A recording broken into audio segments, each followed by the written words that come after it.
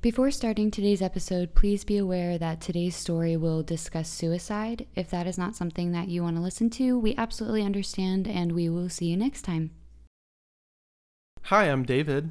And I'm Matti. And you're listening to Legend Logic.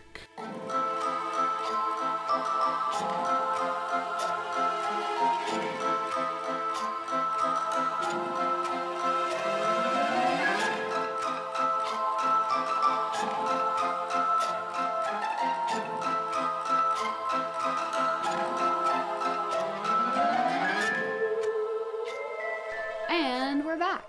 For a special bonus episode? Yeah, kind of. So, I don't know if anybody got a little too much Lemp Mansion from the last episode, but you're going to get more because I'm obsessed with it and I can't let it go yet. And what, the story didn't actually happen in the house, which is why you didn't include it before? Yeah. So, originally, I started to do my episode about this story because it's about one of the Lemp family members, but you're right, the incident doesn't actually take place in the Lemp Mansion, therefore I couldn't really use it as like proof it was haunted or anything like that. So, but this is like a really cool story and it's like exactly the type of stuff that we started this podcast to talk about, so we're going to talk about it, and we hope you guys enjoy it. So yeah, I hope nobody's too annoyed with me. So welcome back, and here we go.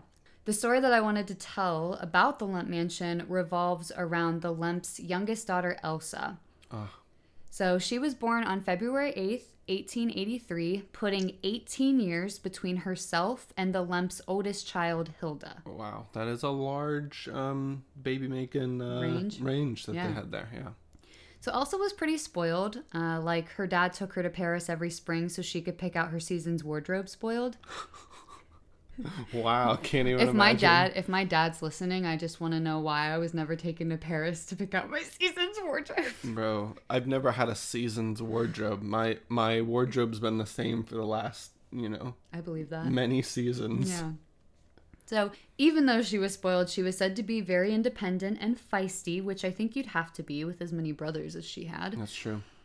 Unfortunately, Elsa lost her father to suicide around age 21 and then her mother to cancer around age 23.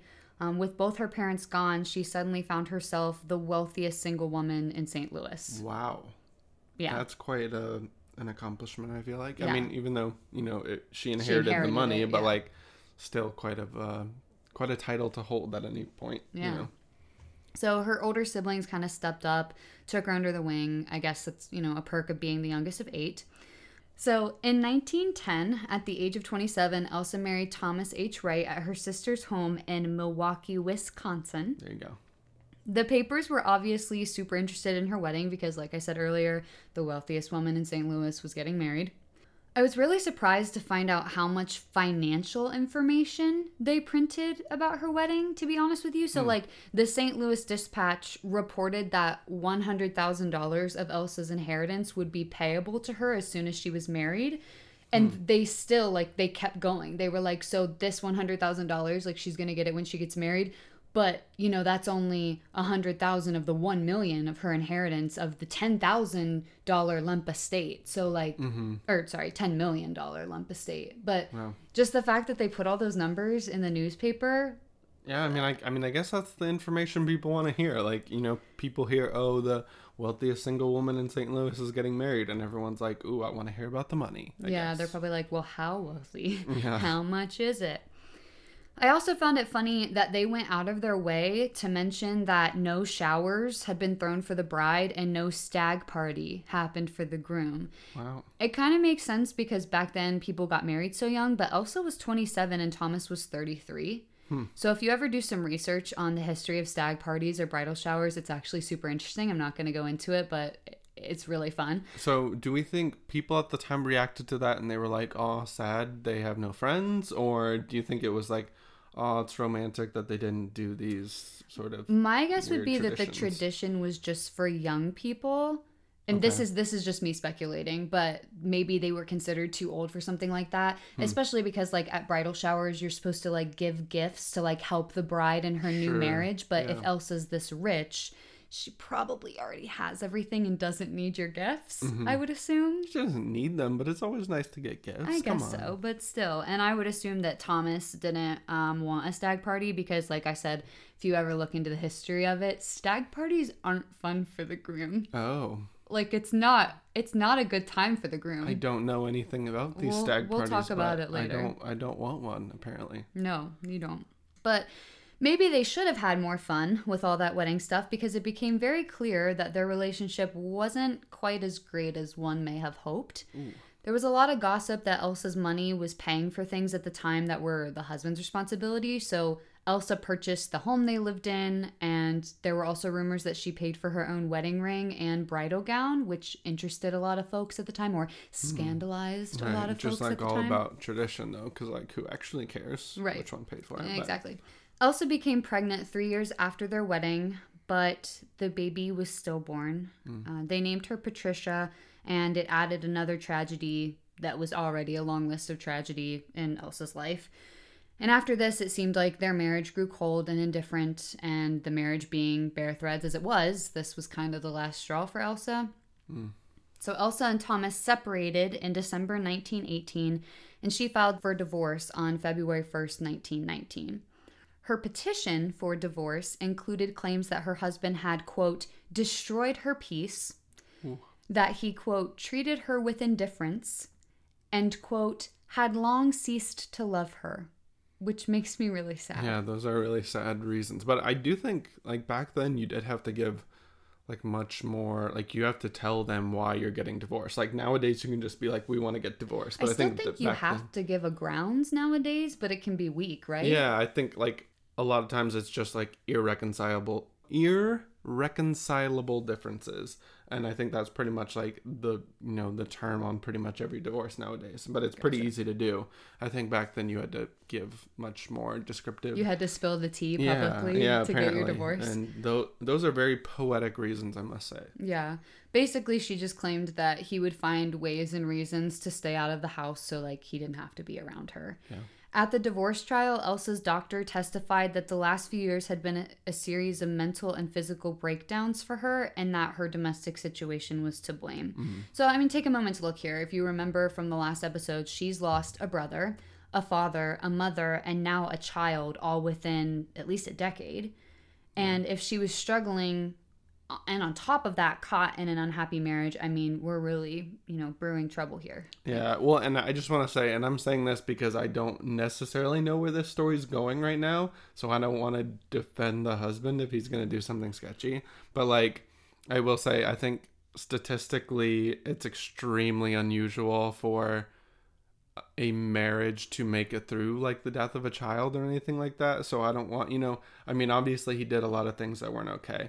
But I feel like the death of their child was difficult for both of them, and it resulted in the breakup of the marriage. But I'm sure that's true, especially back then, not having things like therapy and stuff like that to get you through it. I don't know the statistics of people making it through the death of a child. I can't even begin to fathom. Yeah. But yeah, I'm sure it was really hard on both of them either way. Yeah. Especially, like, if you're like, oh, I'm going to be a dad. That's so exciting. And then you don't get to be a dad. I'm sure that hurt him, too. Yeah. And again, that's not to say the bulk of the responsibility isn't on him, because it sounds like potentially it was. But it was hard for him, too, I'm sure. Yeah. Here's where it gets rough. Post-divorce Elsa, went away to New York City to get some space. She was separated from Thomas long enough to write him out of her will, to live her life a little, whatever. Then, sort of out of nowhere, 1 year later, Thomas finds her in New York City. There is no written record of what happened, but Elsa and Thomas reunite and they remarry. Oh, like pretty quickly? Yeah, right away. Interesting. I feel like there's more to that, but we'll see. No written record of what that reunion was like. Yeah. So, well, and I guess this reunion wasn't as big of a deal as their marriage was the first time. I don't know. So they reunite, they remarry. 12 days later, Elsa was found dead with a bullet through her heart. Ah, okay. So March 20th, 1920, Elsa Lemp died in her home at 13 Hortense Place in the master bedroom she shared with Thomas. 12 days their second marriage lasted. And if you're like me, you're thinking 12 days, can you break it down? What the heck? And I'm saying, yes, here it is. So Thomas and Elsa remarried on Monday, March 8th. Okay. They took a short 8-day honeymoon. LOL. They said short 8-day honeymoon, Yeah, whereas today that would be like... Man, I would love to have an 8-day honeymoon. I know, my lord. They returned to their St. Louis home on Wednesday, March 17th. That Friday, 2 days later on March 19th, Elsa attended a concert, and friends who saw her there claimed she looked happy, she seemed to be in good spirits. But friends also saw that Elsa was unaccompanied, which is something that didn't really happen at the time. It was kind of weird. When she got home around 5 or 6 p.m., she talked to her cook, and her cook was like, she seemed happy, she was in good spirits, whatever. When the cook saw her again at 7 p.m. around dinner time, she said Elsa seemed very nervous. Okay, so something happened. Yeah. Thomas would later testify, Thomas is Elsa's husband, Thomas would later testify that Elsa didn't eat much on this night and that she was up all night nauseous and she was really sick. She didn't sleep much, whatever. Okay. And then March 20th, Elsa is found dead. And it is asserted that she died by suicide. Okay. And what time of day did she supposedly die? Like early that next morning? Okay. Yeah, I'll get into it as we go forward. But I'm going to lay out the setup of this master bedroom that she supposedly she did pass away in. But the setup is going to be sort of important down the road. Okay. So I'm going to try to paint you a word picture. Okay. Gotta get the mental image of this in my head. Okay. Yeah. So picture a bedroom with 2 twin beds against a wall and a nightstand in between them. Let's say you are laying in one of those beds. Across the room, straight ahead from you, is a fireplace. And then to the left of that, there's some stairs that lead to an outside sunroom, balcony type area. Is there a door between me and the stairs or no? Yeah. Okay. The wall on your right has a couch under a window and a bookcase. And the wall on your left has the door to the bathroom and the door to the closet. The door to exit the bedroom is also on your left-hand side, but it's on the same wall as the beds, if that makes sense. Do you have a clear picture? Yes. Okay. So first, I will give you Thomas's version of what happened. The reason I laid out the room for you is so you could kind of picture his story as I tell it to you. Thomas claims that Elsa didn't sleep well the night before, so when he got up to get ready for the day at 8 a.m., he wasn't surprised that Elsa wanted to stay in bed for a little while longer. So Thomas got out of his bed and went to the bathroom, started running the water, and then realized, I forgot some clothes that I needed to grab. So he leaves the bathroom, goes into the closet, gets his clothes, and then goes back into the bathroom. Once he's in the bathroom for the second time, he heard what he described as a quick and very sharp noise. He thought maybe she fell out of bed or threw something at the door to get his attention, which seemed like 2 completely different sounds to me. Potentially. But those were 2 reasonings he gave afterwards. So he rushes back out from the bathroom. He started to ask her what was wrong, and as he moved toward her, he saw the revolver on the bed. She had shot herself. And he immediately called one of the maids, said, "Call a doctor," and he was mortified. And the gun was in her hand or just on the bed? The gun was on the bed. Okay. Later, during the coroner's inquest, Thomas said Elsa never talked about ending her life. He said that she had felt sick the night before, hadn't eaten much dinner, we already heard this, and she complained of being tired, but he never thought that anything like this was going to happen.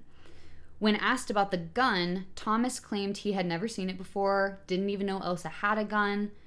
And I think it's important to note that Thomas had a doctor called around 8:30 a.m., then immediately called his lawyer, who arrived and started handling media questions by 11:15 a.m., which is 5 minutes before the police were even on the scene at 11:20 a.m.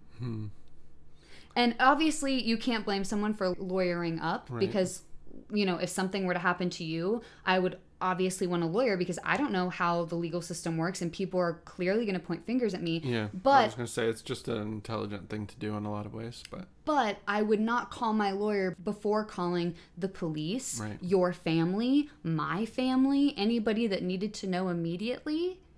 I don't know. My brain would not jump to lawyer. My brain would jump to whatever helped you. Yeah, I think that makes sense. I think maybe different people's brains work differently. I think maybe because I didn't go to law school, but because I studied a lot of law, I feel like that sort of thing might be farther ahead in my brain in terms of the priority list than other people. I feel like I definitely wouldn't have called my lawyer before I called the police. There's no way, no chance I would have done that. But I couldn't see myself calling my lawyer before I called like either of our families potentially. Really? Yeah. I cannot imagine calling a lawyer before calling your mom. Period. Never. Whew, we don't need to talk about that. I know. But... Oh my gosh. It makes me that just sent chills down my entire spine. But anyway, I'm already suspicious of him for that. And I know I can't go just off that. So moving forward. Mm-hmm. So then we hear from the servants and the staff of the house. Martha, Elizabeth, Minnie, and Kate were all in the house at the time this occurred. None of them heard any gunshots. They were only alerted to the incident by Thomas shouting for Martha, shouting for help. Mm-hmm. So Martha and Kate made statements that Thomas began shouting for Martha around 8:45, and Minnie stated it was 8:30. Elizabeth was no help at the time. She honestly wasn't any help at all because she was the cook and she wasn't anywhere near where this happened in the house. So we kind of should just forget that she's there. But the servants' statements paint this picture. Thomas comes out of the bedroom shouting for Martha sometime between 8:30 and 8:45. He tells Martha to call a doctor. She begins to do so. She asks what's wrong, and he says something to the effect of, "It's something so terrible I can't even tell you." Okay. He tells Kate to go into the bedroom because Mrs. Wright needed her. And Kate goes in, she sees what's going on and sees that Elsa is still breathing. And Kate takes her arm and I think is trying to comfort her. I don't know. She talks about trying to rub her arm to like revive her. But like, honey, that's not CPR. Like, I don't know what you were doing. But maybe it's just a time period thing. Well, and she's probably really stressed out. I don't know. It does sound like an interesting thing to do, but... Yeah. So then Martha comes in, and they notice that all the bed covers are covering Elsa's body except for one hand, and the gun is laying on the couch underneath the window about 6 to 7 feet from the bed. So somebody moved it. When asked about the gun, Martha said that it was Elsa's, and when Elsa was separated from Thomas the first time, she had gotten that gun and hid it in her closet. Okay. So police were interviewed during the coroner's inquest as well, kind of what they had noticed, what they had done when they got on the scene, that kind of thing. And I think it's important to bring up that Sergeant Burke, one of the police officers on the case, he did have witness testimony from one of the maids that said she heard the shot and immediately ran into the room. And 3 hours later at the coroner's inquest, that story disappeared and was never told again. Okay, so stories are changing. Yeah. So more suspicious stuff. First, Elsa is in bed covered up like she would have been if she was sleeping. So this means what? She would have had to shoot herself with one hand? The other hand was completely under the covers. Second, how did the gun move across the room? Thomas said it was on the bed when he found Elsa. The servants are saying it's 6 feet away on the couch. Elsa clearly didn't move it. So there's that. And third, what is this timeline? Because Thomas woke up at 8 a.m. and he seems to recount all this happening pretty quickly after he woke up. So why are the maids not alerted until 8:30, 8:45? Mm-hmm. What were you doing in those 25 minutes, guy? Valid questions. So no one ever questions Thomas on the whole like covers thing, like the bed covers thing. But when asked how the gun made its way across the room, Thomas tells police that he must have moved it at some point, but he doesn't remember doing so. He says he must have done it, unconsciously. And to that I say, what? Like, let's take a moment. Okay, you find your wife with a gunshot wound in the chest. First of all, you don't describe the gun as being near or in her hand. You describe it as on the bed. Weird. You claim that you didn't even know she had a gun. If you truly believed that she shot herself with a surprise gun, then yes, you may absolutely move the gun away from her so that she couldn't, grab it again or something like that. But you would definitely remember moving a surprise loaded gun 6 feet across a room away from where you could be helping your dying wife. That's a good point. I was going to say, I was starting to think that it makes sense that he would potentially move it, but he would almost certainly remember moving it then. And I'm trying to picture myself in this situation, maybe kick it away or put it on the other bed or something like that. I can't imagine taking the time to walk it. I don't know. Anyway, later that day, Thomas remembered, oh yeah, you know what? That's my wife's gun, and she keeps it in the nightstand between our beds in case the house is broken into. So maybe it wasn't a surprise gun and he did move it. Yeah, that's a really strange thing to remember later. Yeah, I thought so too. When police asked Thomas for a timeline, he claims that he woke up at 8 a.m. and found his wife shot only 5 minutes later. So he claims that he immediately sounded the alarm, so why does every single maid remember not being called until 8:30 at the earliest? What were you doing? Suspicious. It gets fishier. In a letter from Dr. Malvern B. Clopton, who is the doctor that arrived on the scene, he states that when he got the call to come to Elsa and Thomas's home, it was around 8:30. Okay. So another person is saying 8:30. Yeah. When he arrived, her body was still warm and the bedclothes were in no way disarranged. He said it looked like she hadn't moved at all after being shot. So again, we have what was Thomas doing between 8:05 and at least 8:30, and how did she shoot herself with one hand? When Elsa was examined by the doctor who arrived on the scene, it was found that the bullet had entered on the left side of her sternum and then exited between the 8th and 9th rib on the same side. There was a clear gunpowder residue mark around the entry of the bullet. And the doctor, this annoyed me. Okay, so the doctor notes that it was the time of her menstrual period. Like that had some kind of factor in her supposed suicide. Like maybe I'm reading into it. If anybody listening is a coroner or a medical death professional, like, is that something they would normally have to report? Because it feels not cool to me at all. So now, I'll tell you a little bit about the coroner and that whole process. So first, the coroner wasn't even notified of Elsa's death until 11 a.m. A lot can happen between 8:30 a.m. or 8 a.m. and 11 a.m. Yeah, there's a lot of unaccounted for time here. Yes. And he was notified at 11 a.m., but police weren't even on the scene until 11:20. So you're calling the coroner before the police? Yeah, strange. Well, he did call the doctor first, though. I guess, yeah. I don't know how it's done today, but at the time, a coroner's jury had to come in, see the body, hear the evidence, and deliver a verdict on cause of death and anything that was, could be suspicious. He had to deliver that, pretty quickly? Yeah. So they would get a group of 6 men together who would view the body and hear the evidence, and they would all decide on a verdict. That did not happen here. The jury saw the body and signed a blank verdict document, and they were dismissed. Interesting. Later, the coroner marked it as a suicide. Huh. The Post-Dispatch, which was a local newspaper, called them out on this because it was super suspicious, and the coroner said that it really wasn't anything unusual because they always do that when it's clearly suicide. Interesting. Before I give you my opinion, which you can probably already gather from my tone this entire time, I'm going to talk about the book that I mentioned in the last part of this episode, In the History and Haunting of Lemp Mansion by Rebecca F. Pittman. She asks a retired police captain named Tom McClellan, I hope I'm saying that right, Tom, to review the case material and give her his thoughts, which I love when experts weigh in on books and stuff like this, so I was pretty excited.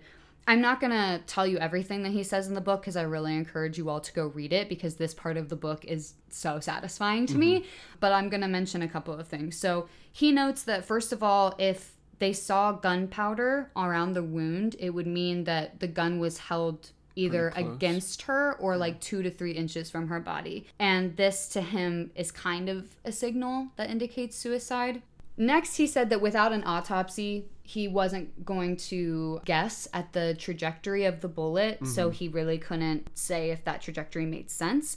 But on the whole covers thing about the blankets, like not being moved and stuff like that, he said it looked like she wasn't moved after being shot, and that doesn't necessarily prove suicide, but it doesn't prove homicide either. It just means that there was absolutely no struggle in either case. Okay. Considering all the facts, Tom does believe it's suicide, but he admits that there's a lot of unanswered questions. He entertains the idea that it could have been an accident or murder, and I encourage you to read the book because this part is truly great. But that's kind of, in his professional opinion, with the documentation that we have from the 1920s, what he can offer as truth. So this case goes down in history as a suicide, but I don't believe it. Let's discuss. I feel like I don't usually listen to stories like this and am more skeptical in this type of situation. I feel like when a wife dies and it's under kind of sketchy circumstances, I feel like I tend to... It's always the husband. Yeah, I feel like I tend to believe it's the husband. Maybe it's just because I'm supposed to be the skeptic here, but I did listen to this wanting to believe that he didn't do anything sketchy. I will side sort of with and go along with the opinion that the modern doctor who responded to the book... The police chief, retired police chief. The police chief. I'm sorry, I thought it was a doctor. I will sort of side with his opinion and say that I think it's a suicide, but if someone told me that in reality it was a murder, I would not be surprised. Oh, I'm so disappointed in you right now. My number one thing, and once again, I really, really hate discussing suicides, to be honest with you. It upsets me. But my number one thing is, how did she get the gun from the drawer in the bedside table and use one hand to shoot herself in the side? And the trajectory shot it out through her ribs in the back. I thought it was through the sternum. But it's in the left side of her sternum. So, in the front, let's say. Mm-hmm. Okay, right through her heart. Yeah. You would have to hold the gun, and I don't know how that angle would work. It's a really strange way to have done it. I agree, but that alone doesn't make me think that it wasn't a suicide. Especially considering the fact that we know the gun was in very close proximity to her when it was fired. Yeah, but I know you don't imagine ever killing me, thank God, but if you had to, wouldn't you do it at close range so I would die immediately? So potentially, but would you agree that because it doesn't seem that there was a struggle of any kind, that... She was asleep? Yeah, that she was asleep when it happened. You would agree with that? So a lot of the other factors involved in this situation make me think that if it was murder, it was a last minute decision. Like, it doesn't seem like if it was a murder that he did a lot of planning here. Absolutely not. No, especially because one of the maids clearly had to be silenced. She ran in on something. Mm-hmm. I don't know which maid it was. They don't name her. But for all we know, she could be covering up for him. She could have helped him. It's too suspicious for me. I'm sorry. No, I mean, I think it's valid. There's a lot of unexplained things to take into account whichever way you're going to go. So if you think that it's murder, then you have to take into account things like he had to have woken up with no planning the night before. How do you know he didn't plan the night before? If he planned this out, then he planned it terribly. I agree, but he very well could have decided the night before. She came to dinner distressed. Like, something had changed. They had a fight. Something happened. But it seems like he had, like, the maids changed their story from the initial to when they answered it for the police later, correct? So there was some sort of planning or changing of the story that must have happened in that time, but he couldn't get that story straight the night before when he had already thought it up. Correct. That just doesn't... He can't let the maids in on it. It's not like he can plan the night before to tell them exactly when he's going to wake up and then need them in the morning or something like that. So maybe he didn't keep track of time well enough to know, like, what they were going to say. Okay, so he planned it the night before, but he didn't let the maids in on it till after it happened. I don't know. I'm just trying to, like, talk it out a little bit. Sure. I'm not claiming that he planned it the night before. It could very well be, I don't know. This is total speculation. Absolutely speculation. I have no evidence to back it up. It's just a feeling that I have. she took him out of her will after they got divorced. Maybe he found out about that. Maybe he was mad about that. Maybe he tried to get money out of somewhere and he couldn't because he was off all of her, I don't know, accounts or whatever. I don't know. I'm just saying he didn't have that much money. She had a lot. Mm-hmm. I could see there being arguments about it. I could see him thinking, if I kill her, I get all of her money, even though he didn't know that he wouldn't. I don't know.